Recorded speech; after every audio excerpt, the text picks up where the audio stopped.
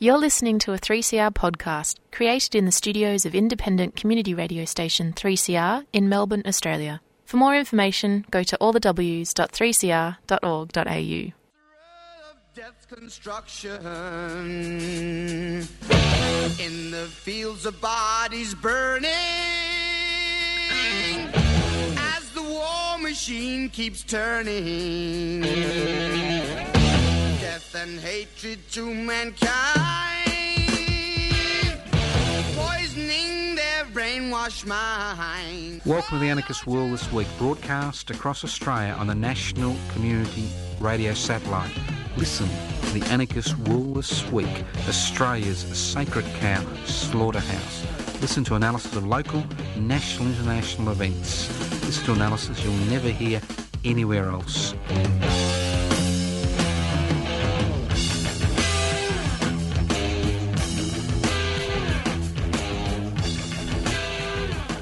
Welcome to the Anarchist World This Week, broadcast across Australia by the Community Radio Network.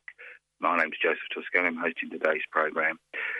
Just in the introduction, just like to remind people, in Melbourne we are still in stage 4 lockdown. I'm not able to broadcast from the studios of Community Radio 3CR in Melbourne, which is the station which usually broadcasts the Anarchist World This Week via the Community Radio Network across Australia. So this is basically a four-way link-up. There's myself, Community Radio 3CR, the Community Radio Network, and you listening to the program. Whether you're listening to a podcast, whether you're listening to on the World Wide Web, 3cr.org.au, or whether you're listening to this live on your local community radio station. So if there are any technical issues, my apologies, but that's the price we pay to broadcast on the smell of an oily rag during this COVID-19 period.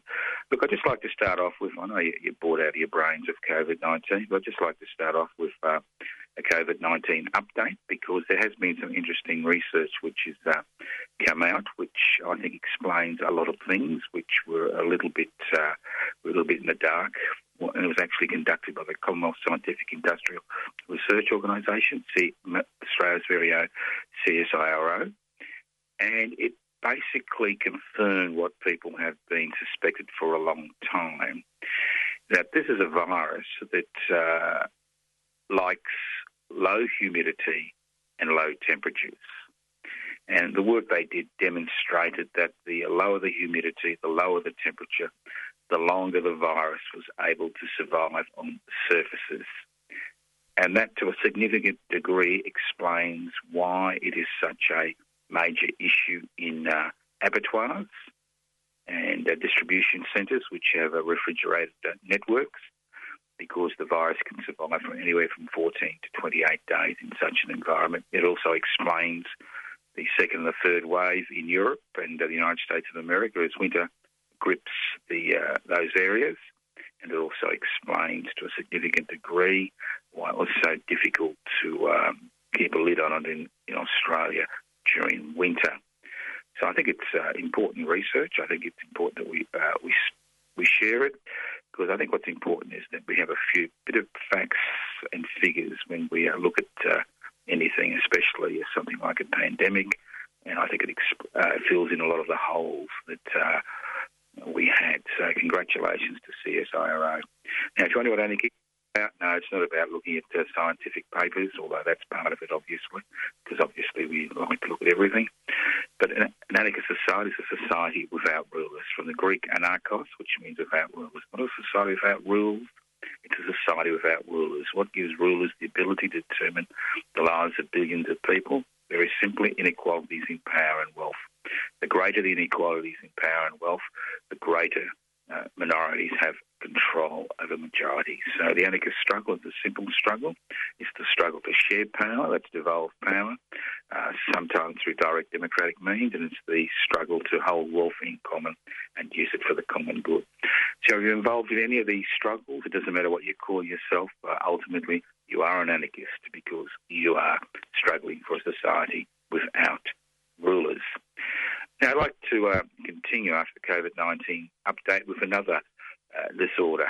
That's right, a neurological degenerative disorder. Now, you all know about neurological degenerative disorders. It a particularly nasty autoimmune disease, which basically robs people of the power to move and to think. And it's a horrific disease to which there's obviously no known cure. And I'd like to equate the Murdoch empire with a neurological degenerative disorder. Now, I noticed that Mr. Rudd, feeling a little bit of a relevance deprivation, is trying to get a petition up to hold a royal commission into the Murdoch empire and media diversity in Australia. I noticed that all the major political parties have run 1,600 miles away from Mr. Rudd as he pursues his little vendetta against the Murdoch empire. I think Rudd has re-raised issues that I've been raising personally for over 50 years and issues that other activists have been raising for generations before I was born. And that's the fact that the Murdoch empire has a particularly nasty hold on the people of this country, especially the people of Queensland. Now, Queensland is a one newspaper state. I was born in Brisbane. I know what it was like to grow up in Queensland in the 50s and 60s and the early 70s before I was forced to leave. I know what it's like to live in a state where there is only one idea. Now, people say to me, well, we've got social media, we've got alternative ideas, we've got community radio, we actually have, we have community radio stations, corporate-owned radio stations, the government-gelded ABC. I mean, there are many sources of information in this planet. Well, unfortunately, it doesn't work that way. And Rudd raised an issue which I've been raising now for a decade. The question is, why does Murdoch continue to invest in the Australian and national newspaper? And why does he continue to invest in the legacy media in this country if the legacy media has no political impact? You need to remember that Murdoch is about Murdoch. He's about consolidating his power around the world. And it was quite interesting to see James Murdoch, his eldest son, walk away from the group because they obscure facts. And anybody who reads the legacy media or watches Foxtel, and if you do watch Foxtel, I suggest you have some urgent psychiatric intervention, and maybe you should admit yourself to a psychological unit. But that's another story.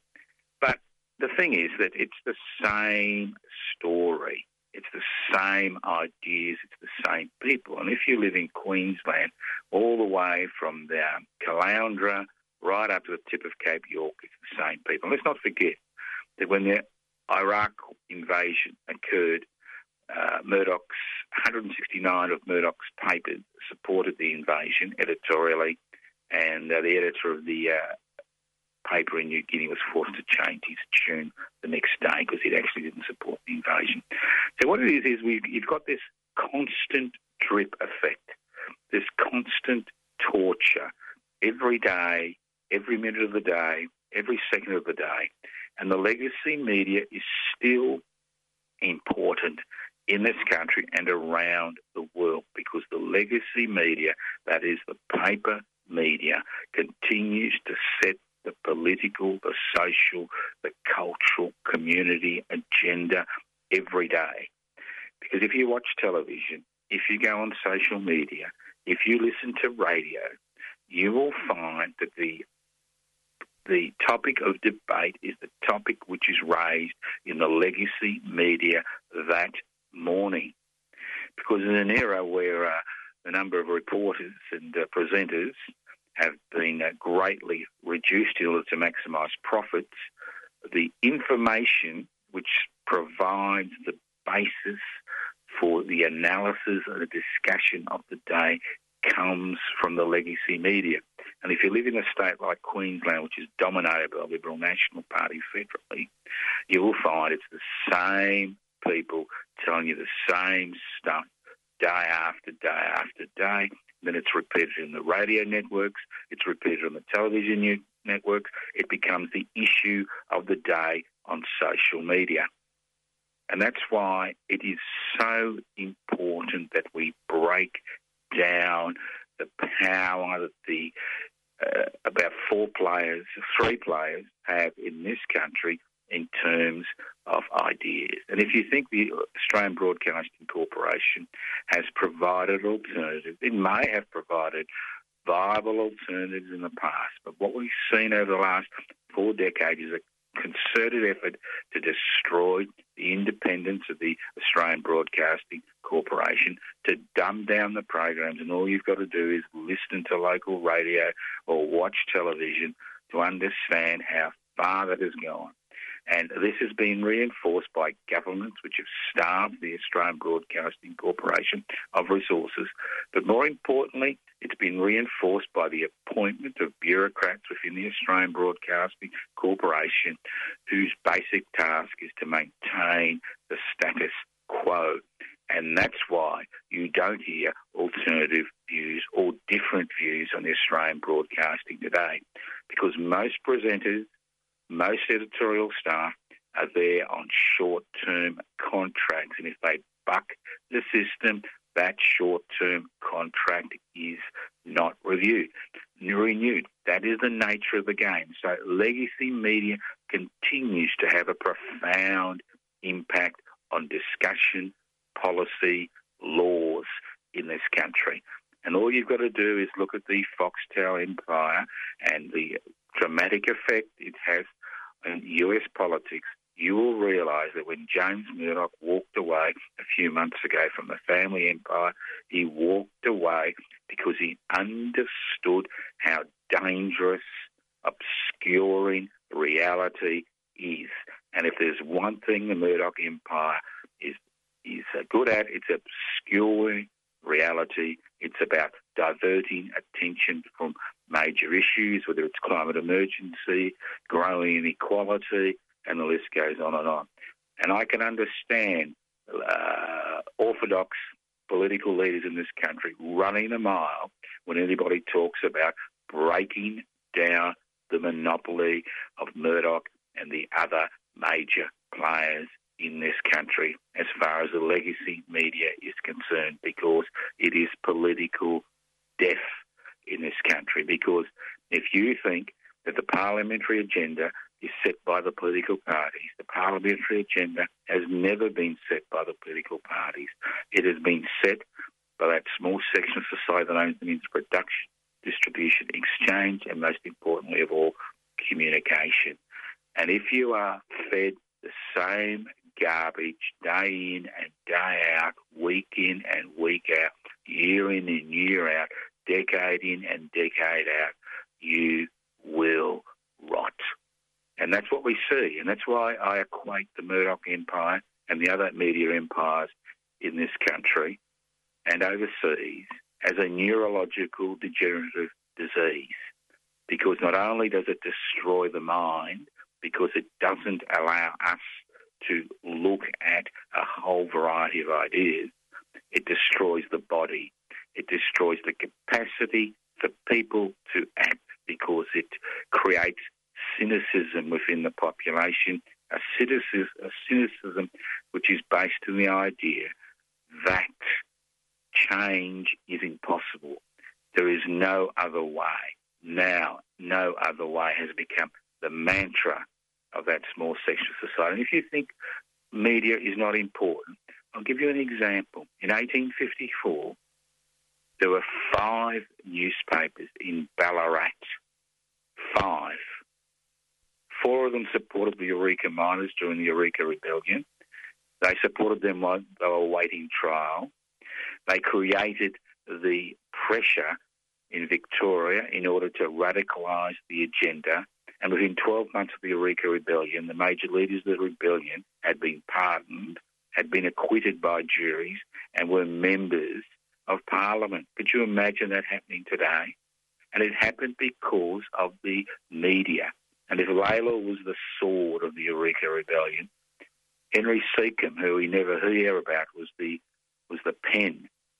He was the radical voice behind the rebellion, and it was that diversity of opinion among a population of less than 30,000 which allowed those ideas about equality, those ideas encapsulated in the Eureka Oath. We swear by the Southern Cross to stand truly by each other and fight to defend our rights and liberties, to percolate through the community, to encourage the community to take up arms in order to liberate themselves from the unpleasant inequalities which they had to face with on a day-to-day basis. If it wasn't for the independent newspapers in 1854, nothing would have changed, and nothing will change in Australia. Now, you're listening to this radio program, The Anarchist World This Week, via the Community Radio Network. Do you know what the history of community radio is in this country?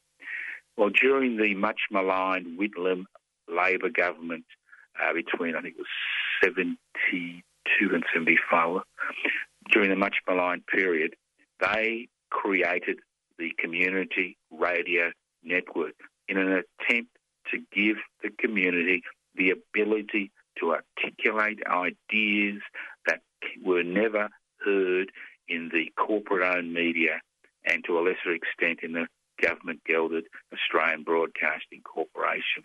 The Whitlam Labor government understood the importance of an alternative news source.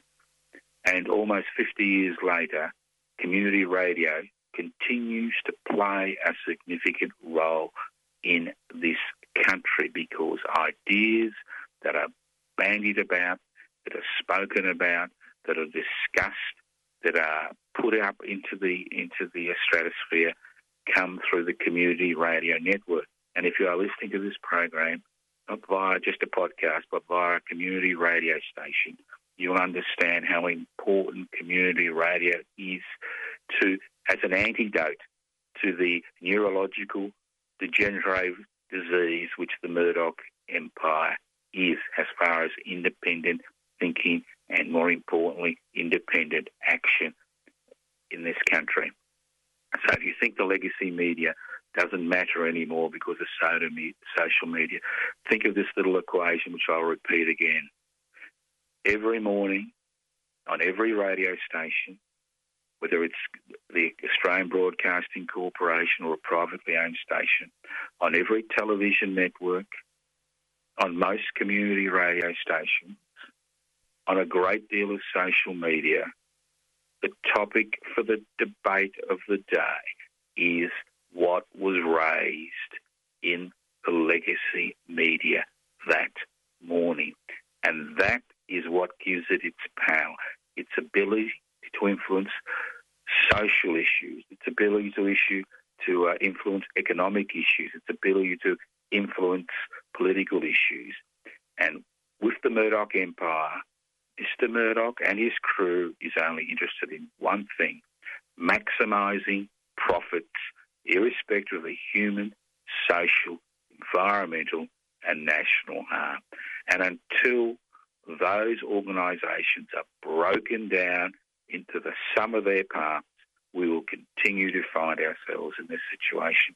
You're listening to The Anarchist World This Week, broadcast across Australia by the Community Radio Network. This program is streaming live on 3cr.org.au.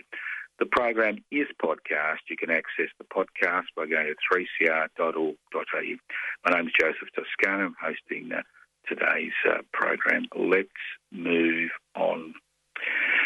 It looks like the Australian Council of Trade Unions has finally woken up from its slumber. It was good to see a few of the leading lights in the ACTU put up their hands in the last 24 hours and say, this so-called negotiations with the government and the business community is all about removing hard-won conditions and dropping wages. Although only 14% of Australian workers are now in the union, the ACTU still has a little bit of clout. And to see them involved in negotiations with the Morrison-led Liberal National Party and the business sector regarding changes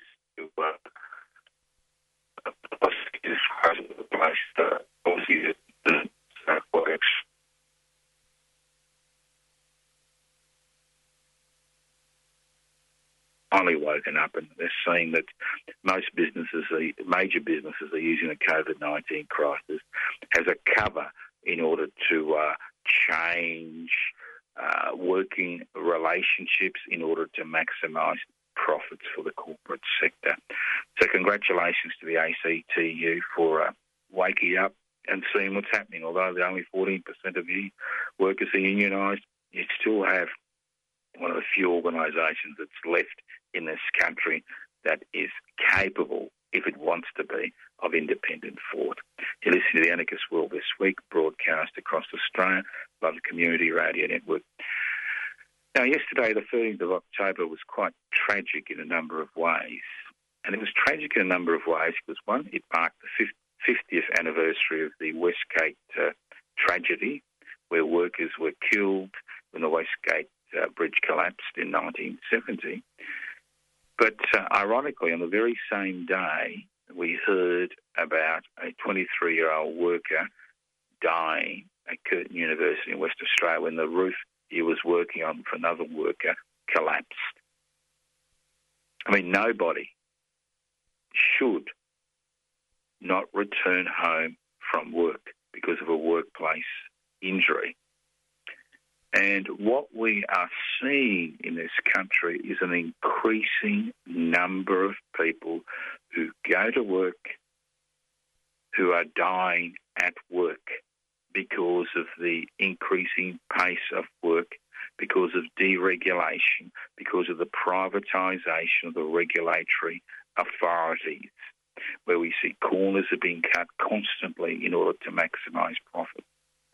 And to make things worse, we are seeing an avalanche of injured workers who are being thrown to the walls on a daily basis by workers' compensation schemes across the states and territories in this country that have been watered down so badly that almost every injured worker never receives the support, both financially and physically, psychologically, which they require. What we see is a culture of forcing people back to work when they're not ready to go to work. We see a culture of removing people's entitlements to force them back to work. We see a culture of the watering down of legislation that protects people in their workplace. And it's quite, as I said before, it was ironical that as I was thinking about the men who were killed in the Westgate disaster 50 years ago in Victoria, at the very same instant, this roof collapses at Curtin University. It collapses in the middle of a building phase, and we see a 23-year-old man, his whole future destroyed. Won't return home, paying for his family, paying for the community. And it's an extraordinary situation that we find ourselves in, that the workers' compensation schemes that we fought for so long to ensure that people who are injured at work were compensated for their injuries and looked after has become so diluted and so watered down that most people on workers' compensation, especially those on long-term workers' compensation, fear the workers' compensation authority more than they actually fear the employers who put them in that situation because of the nature of the schemes and how the schemes have been structured in such a way as to always support the insurance companies which provide the insurance to companies regarding workers. And it's quite, we've had a Royal Commissions, they've told us how bad the situation is. And unless more people join unions or form new unions and collectively bargain, we will continue to see the deterioration of workers' compensation schemes to such a degree that we have bureaucrats in these organisations who determine what how workers will be treated, not medical staff, but bureaucrats. And that's what we're seeing on a daily basis. And you may find it strange that a bureaucrat can actually override a doctor's suggestions or order regarding people who are on workers' compensation. So it is a huge issue. It is an extensive issue. It's becoming more and more apparent that deunionisation has basically meant that workers are disposable. They don't matter. They're just disposable, and they don't matter. Listen to the Anarchist World This Week, broadcast across Australia via the Community Radio Network. Now, I've noticed that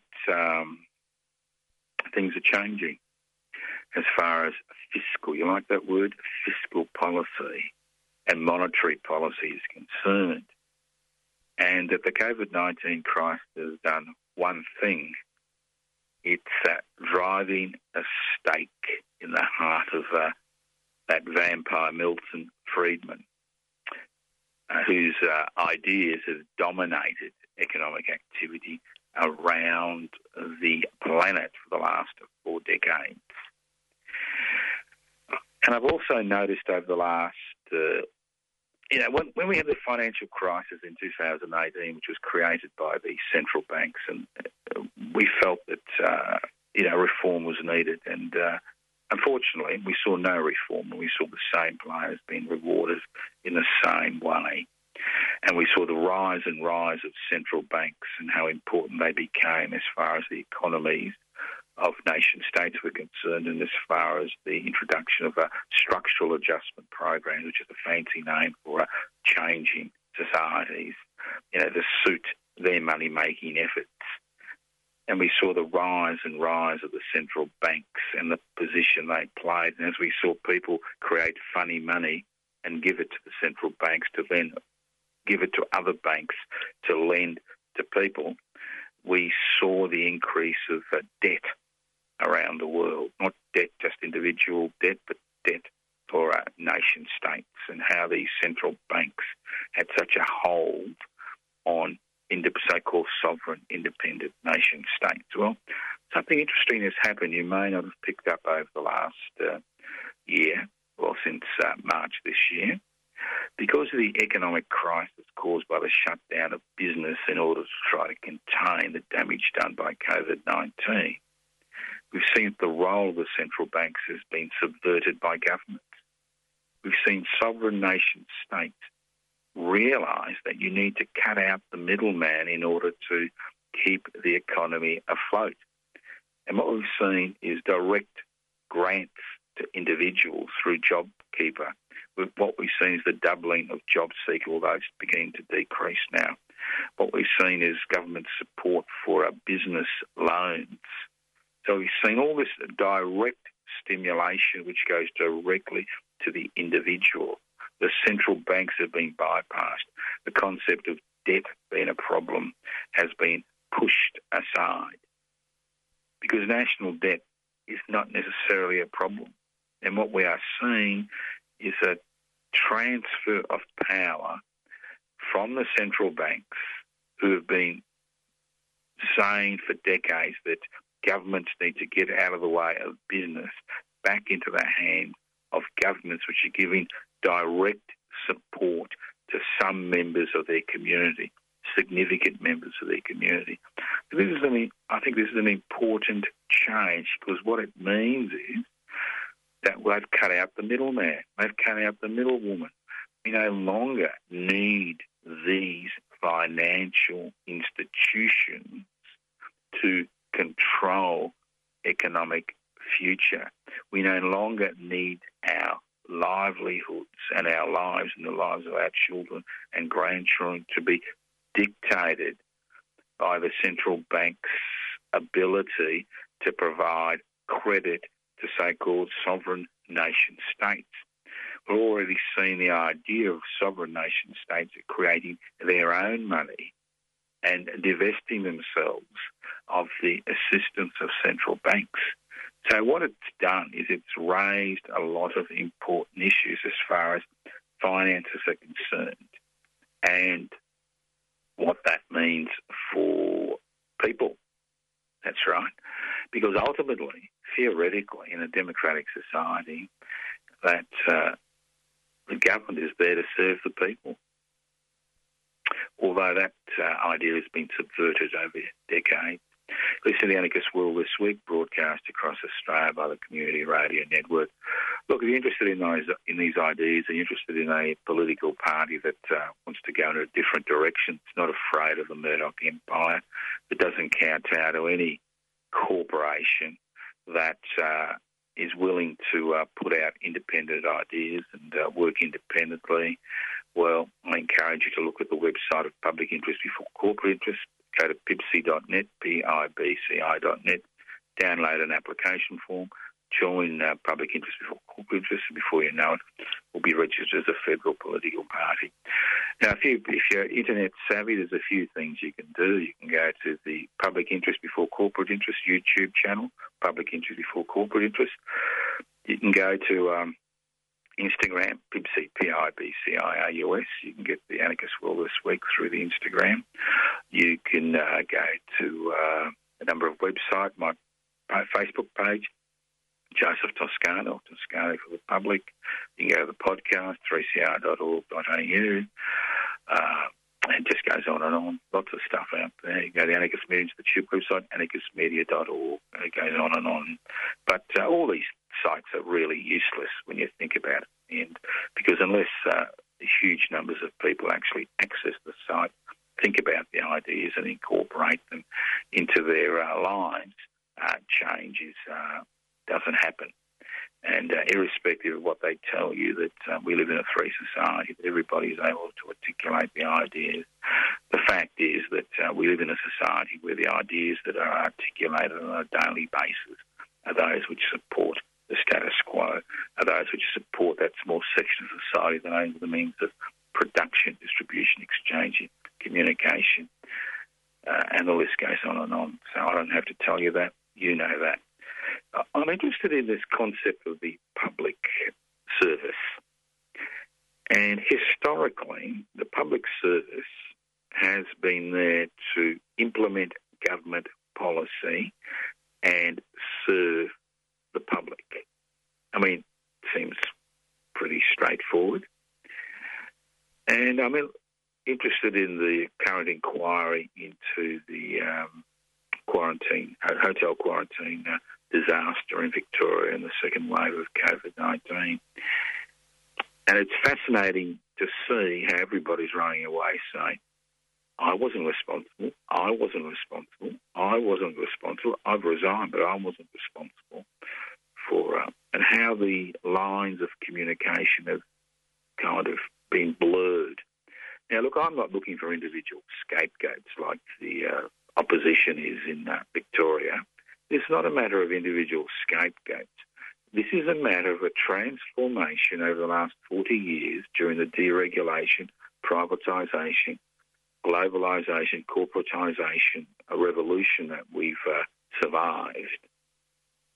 This is a matter of the nature of the public service being transformed from an instrument which implements government policy and interacts with the public, the many, to an instrument which acts as a channel via which Treasury funds are pumped into the private sector. So the whole memory, the institutional memory of the public service has been turned around. And the fact that private security guards were appointed to look after hotel quarantine, and most of them subcontracted after subcontracted, is not a surprise, because the public service memory is about finding people in the private sector, organisations in the private sector, to do the work that the public service used to do. That's why it's taken so long to recreate institutions within the public service that can actually deal with the COVID-19 crisis. What we've seen is the centralisation of power in a diminished public service where staff have been, to a significant degree, privatised, whose major function is to find private corporations and private companies to deliver public services. And with that type of culture, obviously, everybody, every politician, every bureaucrat, every senior bureaucrat, every junior bureaucrat would have been looking at the private sector to provide the service, because that is the culture of the public, culture of a privatised public service. Let's look at what's happened over the years. We've seen, people talk about a public health system. Well, in Victoria, large segments of the public health system have been privatised. Now, there was a little bit of a kerfuffle a week ago in Victoria because there were private security guards still being employed in quarantine hotels. Although we're not taking people from overseas, there are people who can't quarantine at home who need to be quarantined in hotels. And I noticed there's the Justice Department, the Alfred Group, and there was one or two private corporations involved in providing those services. Now, let's not forget that the Alfred Group, which is one of the largest public hospital sectors in Victoria, is partially privatised. That every cleaner, every cook, every wards person, and many of the pathology services are run by private companies within the public health sector. We see it with private prisons in Victoria. We see it with the privatisation of the public housing sector, with the so-called community, social, affordable housing sector, which is a sector which is based on privatisation of public housing, whether it's for profit or not for profit, doesn't really matter. We've seen that become the norm. And when people talk about social housing, when the trade unions talk about social housing and the need to construct social housing and community housing, they're not talking about public housing. They're talking about private organisations running and managing that sector. And this is what we see in every aspect of society. For example, you may not know this, but the county court in Victoria is not owned by the Victorian government. It is owned by a private corporation, and the Victorian government leases the county court.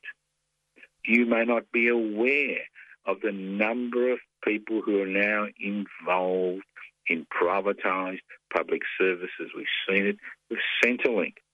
We saw it in the good old days when, the provision of jobs was a government-appointed business. But today, the private sector, and we see large religious organisations making billions of dollars from providing these so-called services. And the tragedy is that we were told this is the efficient way to go. This is the way to save money. And the tragedy is that 40 plus cents in every dollar, which goes from the Treasury to a private organisation to provide a public service which was traditionally carried out by the public service, is lost in profits and administration costs.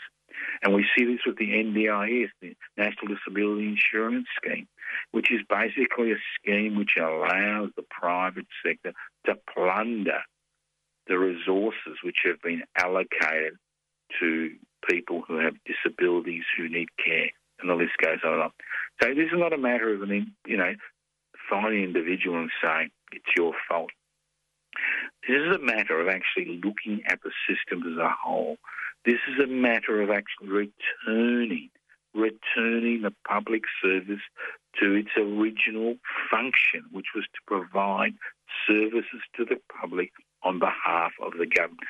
especially services which were not profitable. And what we've seen in Victoria, which I'm familiar with, the health system here, what we have seen is that if it wasn't profitable, people forgot about it. It's a little bit like social and preventative medicine.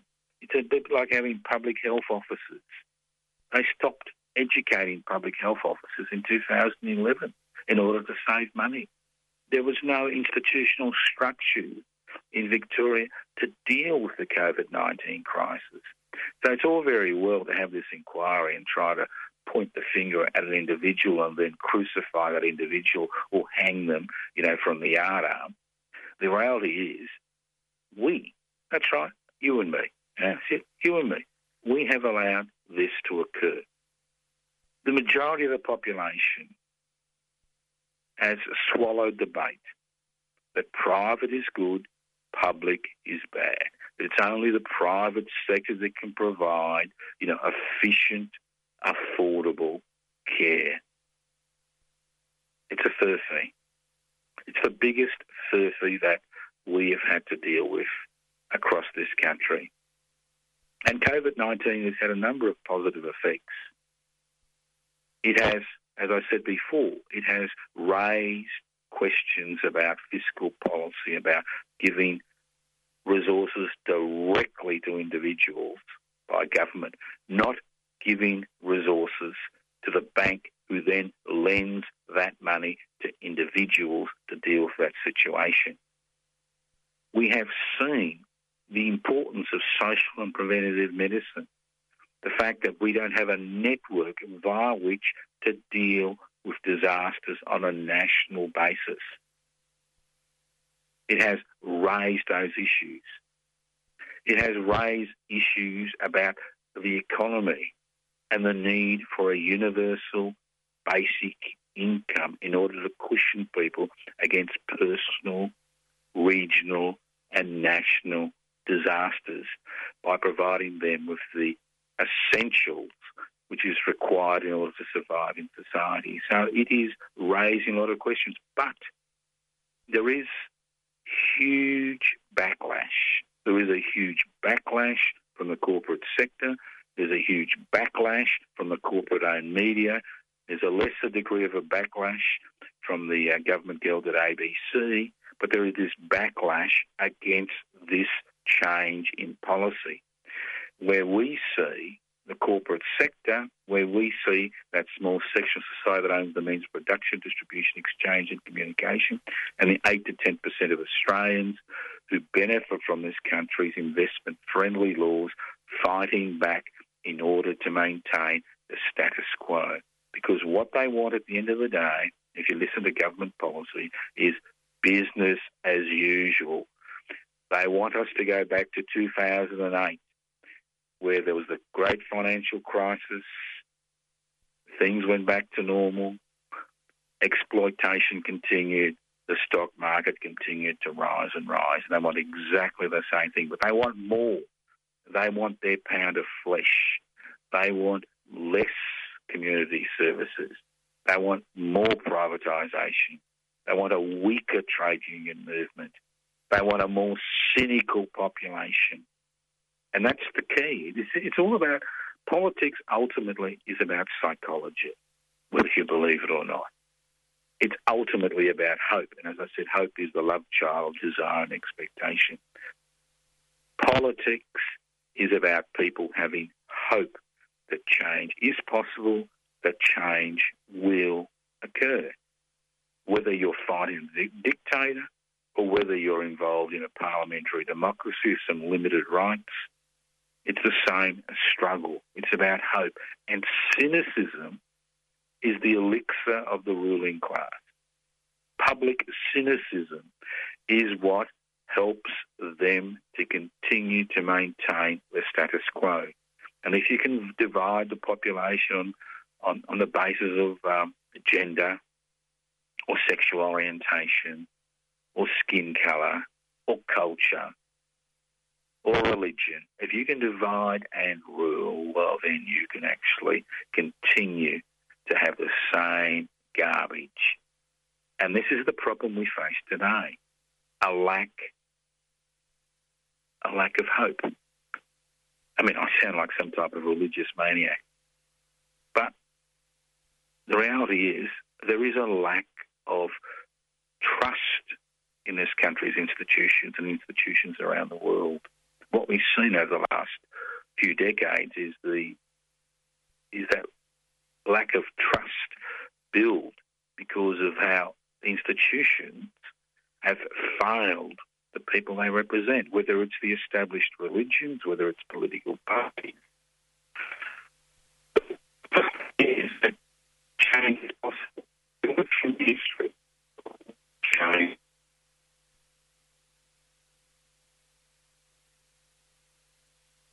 Being at home, although a lot of people are forced to sit at home currently, and saying, oh, woe is me, nothing will ever change, everybody's corrupt, nothing will ever change, there's no point doing anything. Because that's what they want to hear. A docile population is a population which can easily control and push around. A population which is laden by debt is a population which is easy to control. And that's what we see, is a population laden by debt, a population laden with low expectations of their political leaders and the institutions in this country, a population which is willing to accept second best on a regular basis. And ultimately, we're responsible. We're responsible because we have allowed the Murdoch neurological degeneration disease to dominate this society. Now, obviously, as individuals, we do the best we can, but we haven't been able to put forward ideas which tackle that cynicism that is such a feature of everyday life in Australia. Let's move on talking about cynicism. Mining rights, Junkton Gorge. Now, if it wasn't for the parliamentary inquiry into the Junkton Gorge fiasco, I mean, destroying human habitation site that's been inhabited for over 45,000 years. It's a little bit like destroying the Houses of Parliament or destroying the major cathedrals in this country or around the world. It's just an act of unbelievable barbarity. Unbelievable. And the fact that it was legal makes it even worse. The fact that there is now a little bit of an inquiry into what happened has actually lifted the lid on mining rights. Now, a lot of people think that when Aboriginal and Torres Strait Islanders received land rights, that they actually had rights over mining. Land rights have never given Aboriginal and Torres Strait Islanders the ability to determine who mines and what they mine. What it does, it gives them the ability to enter negotiations with mining companies which have got leases, mining leases, and then mining contracts in order to extract mineral from the earth and negotiate some type of settlement. But it's a very unequal battle. On the one hand, you've got groups like Rio Tinto and Fortescue Metal Group. And on the other hand, you've got small traditional groups who are pitted against these huge transnational corporations who have no legal power. And what we're currently seeing is the FMG group, the Fortescue Metals Group. Remember, Mr. Fortescue likes to think of himself as some type of a philanthropist, withholding $1.9 million in royalties, which is nothing, because they want the traditional owners to agree to a new contract regarding mining leases.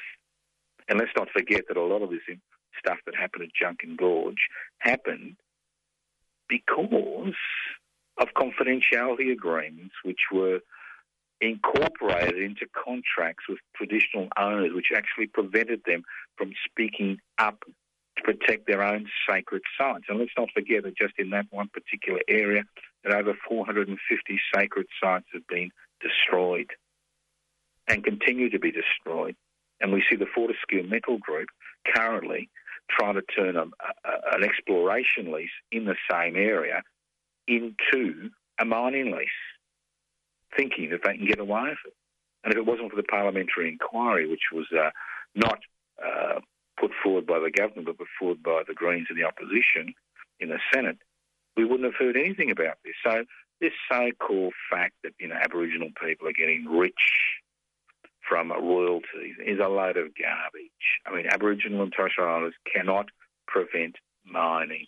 All they can do is enter into these agreements, in inverted commas, with these large corporations. So let's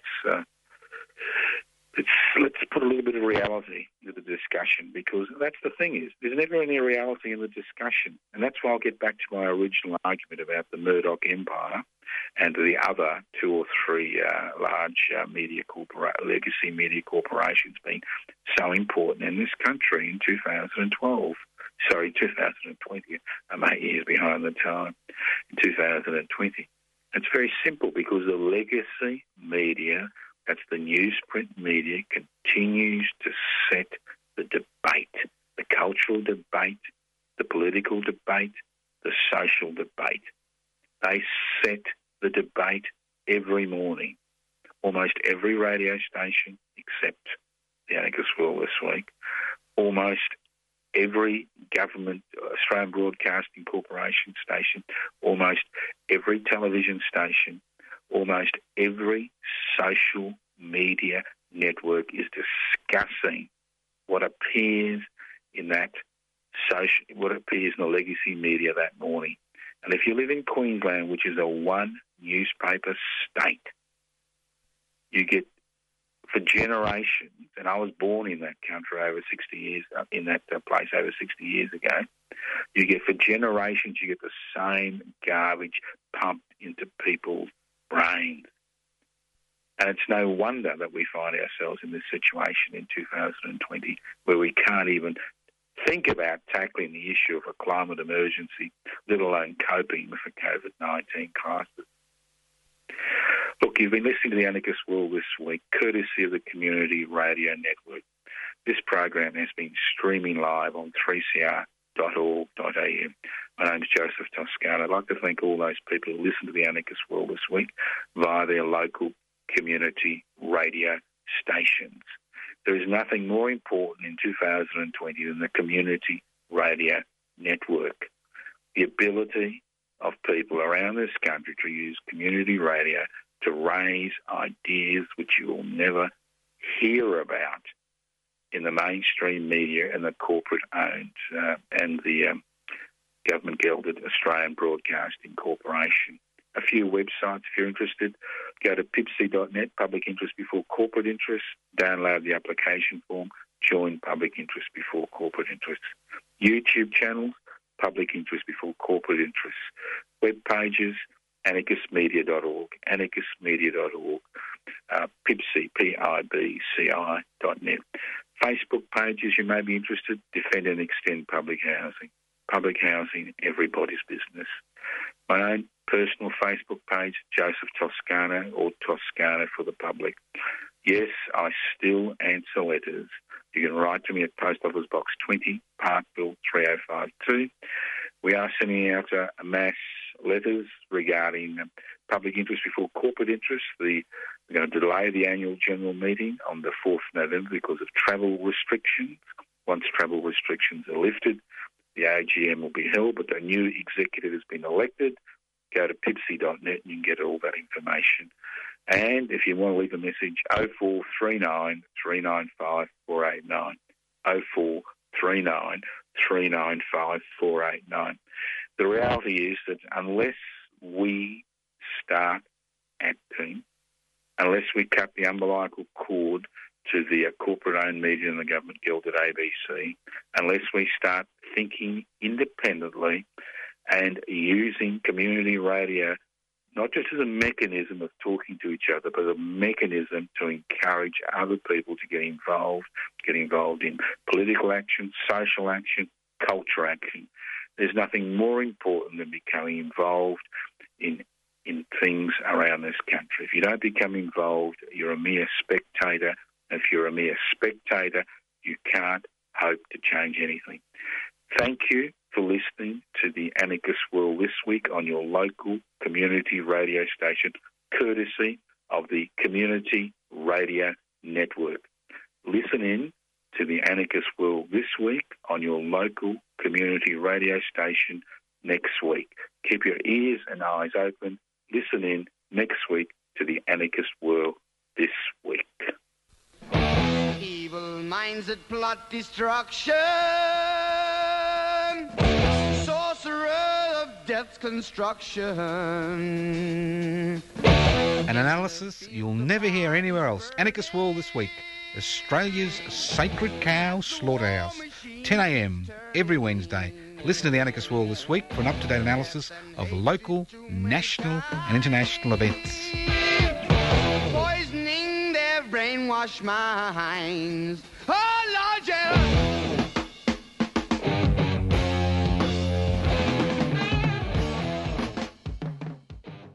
You've been listening to a 3CR podcast produced in the studios of independent community radio station 3CR in Melbourne, Australia. For more information, go to allthews.3cr.org.au.